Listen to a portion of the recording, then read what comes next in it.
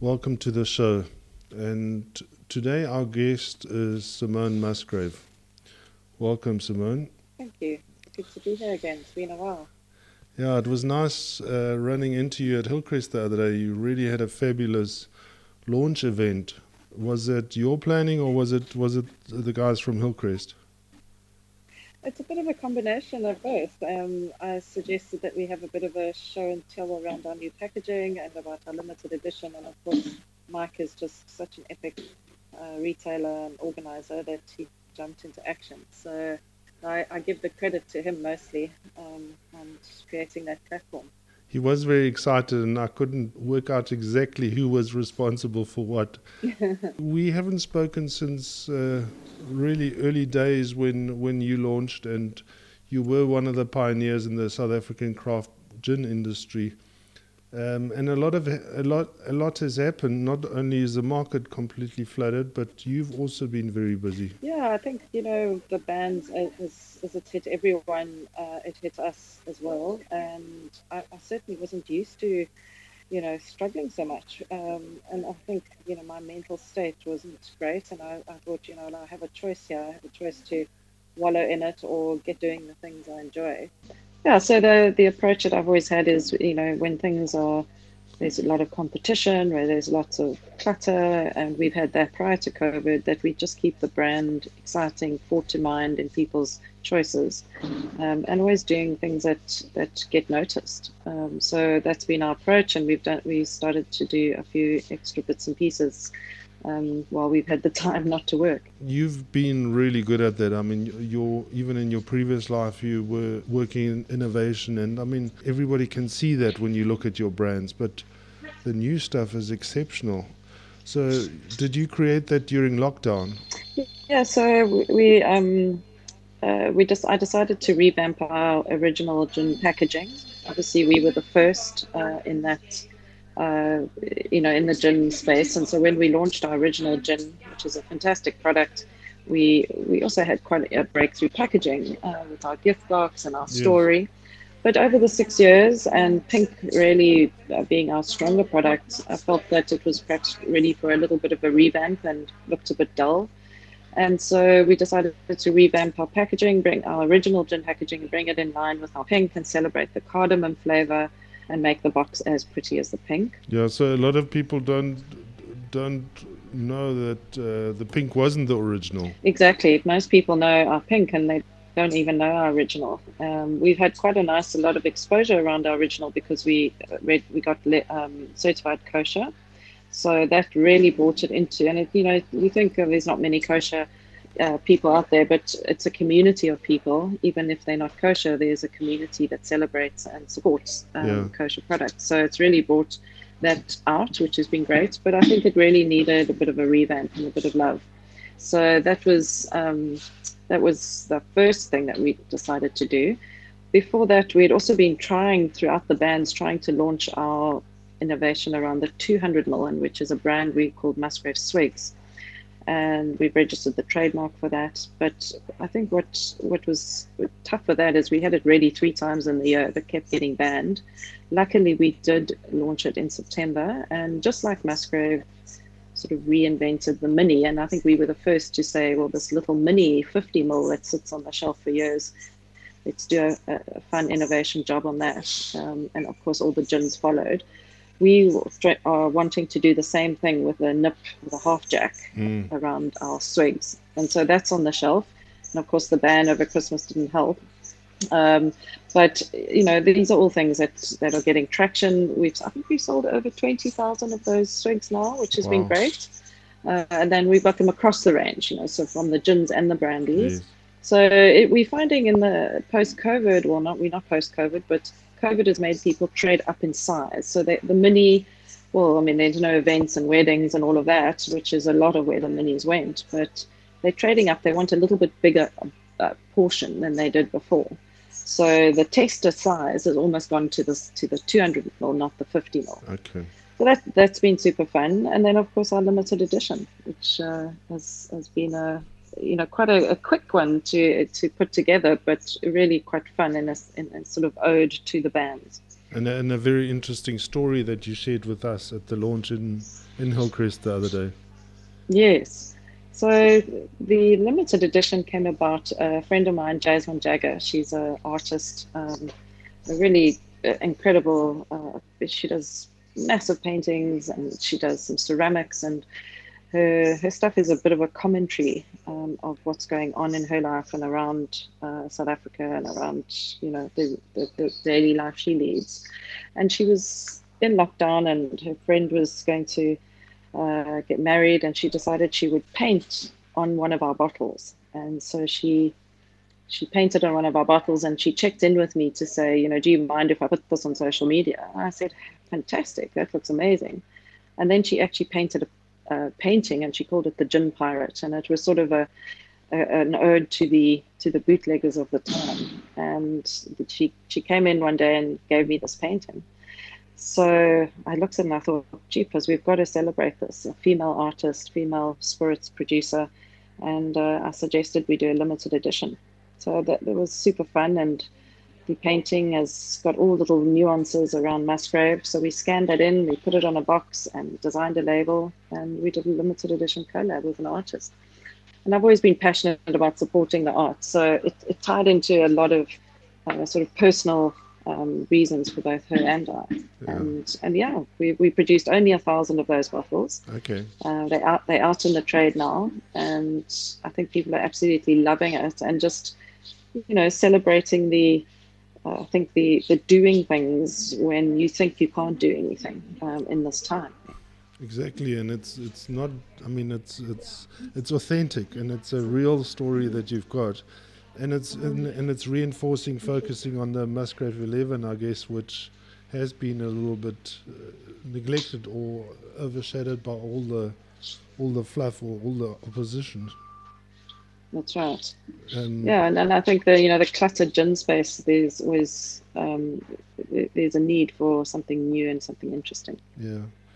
And how many countries you've also been busy, because I've seen that you've traveled overseas promoting your gins. How many countries are you available in?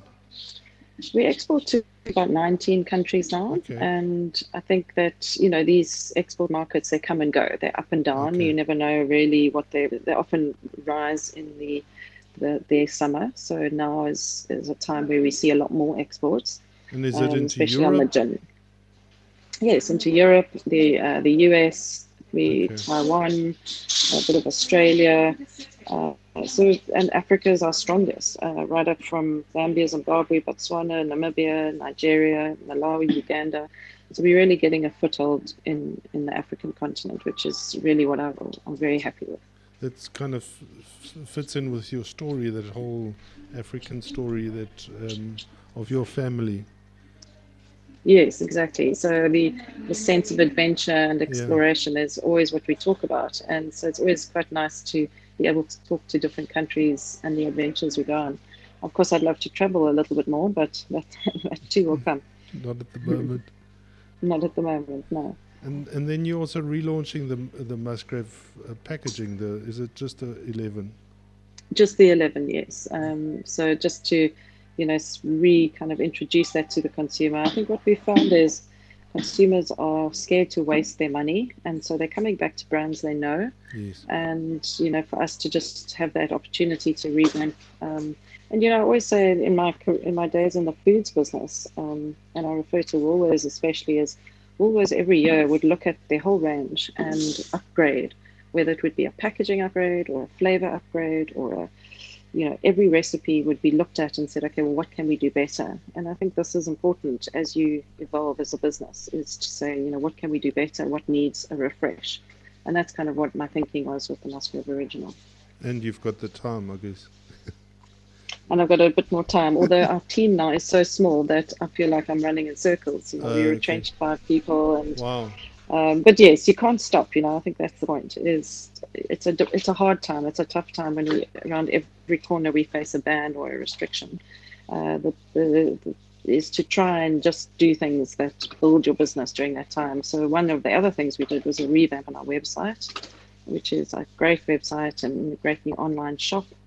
And I think that's those kind of things is what I focused on, is the stuff that you can do, keep doing. Is that your own online shops? Are you selling directly to consumers? Yes, we started our own online shop, and look, it's not our focus. We still we support our retail partners mostly. We found that platforms like Takealot and they really do a lot more work around that. But what's nice is people can browse our full range of products, and often if you walk down the gin aisle, you don't see the brandy, and on our own platform you can see everything. Yes. And you may end up buying somewhere else, but you can see the products. Yeah. But of course you can buy, and we have a nice sort of revisiting of our shop from various customers. And I guess you can also build up your tribe because you're interacting with them directly. That's right. We're building a database of customers which we can communicate with. They can join the Musgrave Insiders Club on our website. And so you get closer and closer to your consumer and understanding who they are and what they want. Yeah. Tell us a little bit about your other spirits. I mean, it's not brand new anymore, but it's still interesting. Yeah, so our brandies, we've got two that's called Musgrave Copper, and they are also celebrating our African heritage. The one has got Madagascar vanilla stirred through it, and it's a 3-year-old brandy. And the other one has got a Zambian honey that is only produced by the bees in a single forest in winter. So it's this beautiful, liquidy, marmite-y, savory sort of honey. And we stir it through a blend of 20 and 5-year-old. And our brandies come out of the Distil Van Ryn's stable. So we collaborate with them on that. And I mean, so they're the best brandies in the world. I think the 10-year-old Van Ryn's is voted the best brandy for 10 years, above any cognac. So what we're trying to do with pot still brandy is to sort of re-energize this category, which is so beautiful and so special to Africa. And this is Cape brandy, so very much a geo-designation of a spirit. And it's become a little bit unpopular because of the bad rep of brandy. But actually, it is a beautiful juice, and we're trying to get new drinkers to come into the pot still brandy space and really push aside this idea that cognac's the only brandy of value just because it's got a sexy name. It's a tough job, but we're doing our best. Yeah, it is really tough. I listened to an interview with one of the big champagne houses and the other day, and I can hear that they, for their complete range of French imported products, spirits and champagnes, Africa is doing extremely well for them, and unfortunately I think at the detriment of our local spirits. Yes, exactly. And I think that the consumers got a little bit more sort of aware of spirits with the gin category growing. So those people who never drank spirits are open to it. And so they're looking to perhaps expand their knowledge around other spirits. Yeah. Simone, you've now, when did you start? It's now how many years ago? This is July, it will be 6 years. I think I had my LinkedIn anniversary 2 days ago, I believe. So 6 years, yeah. And I mean, when I look at your new products or even those brandies, that innovation, can you follow that back to your experience working in the food business before, or where does that come from? Yeah, I think, I was always looking for that next thing, as all innovators are. And certainly I didn't want to do another gin. There are just too many on the shelf. And with another flavor, you won't increase sales. You'll just make people switch to a new flavor. And so I was looking at that next thing, and it had to fit my brand. So, for me, it's always been important is your brand values are aligned to the innovation that you do. And so this came along, and I knew I had to step out of gin. I've always said we're not a gin business, we're a luxury brand. But so you need more products in order to fulfill that strategy. And so brandy came along. It made sense in terms of our brand story, being African flavors, and also the history, the adventure, ships and brandy and ports and arriving and conquering countries, all sort of kind of aligned. And so that's, those are the kind of things you look for when you're looking for that next innovation. It's not just following a trend, it's also following a brand story. The story, yeah. Well, Yeah. I mean, I just want to compliment you. When I first saw those miniatures coming out, I was in love, and it just reinvigorated that whole category, and those beautiful bottles, the beautiful gift packs.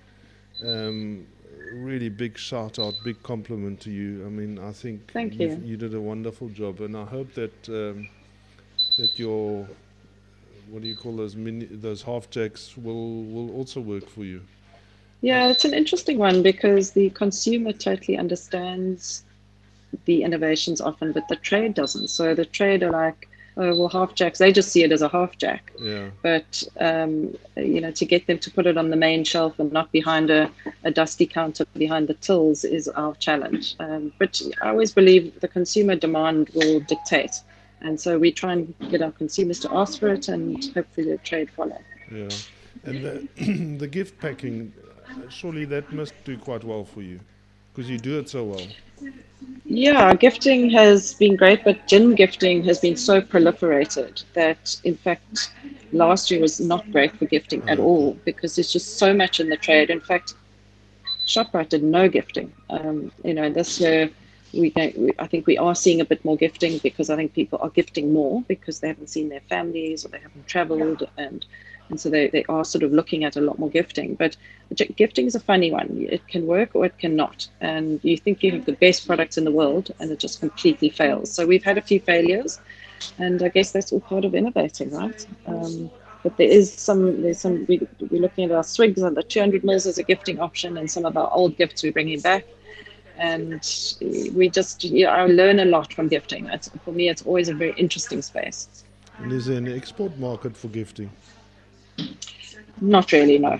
There isn't. It's too. I think they're really looking at main brand, and you've got to get a bit more legs in your main brand before you can add in the gifting. Okay. And the innovation there, how do you source that? Is it all direct imports, or are there people that help you locally? And I'm thinking of those tins and stuff that you made.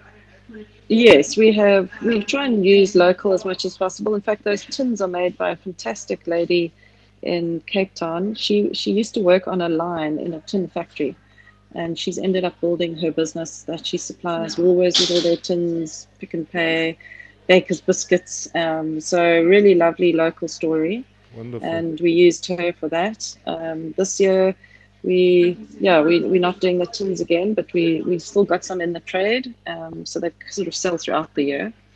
And it's again a learning curve. The tin worked in some environments and totally didn't work in others.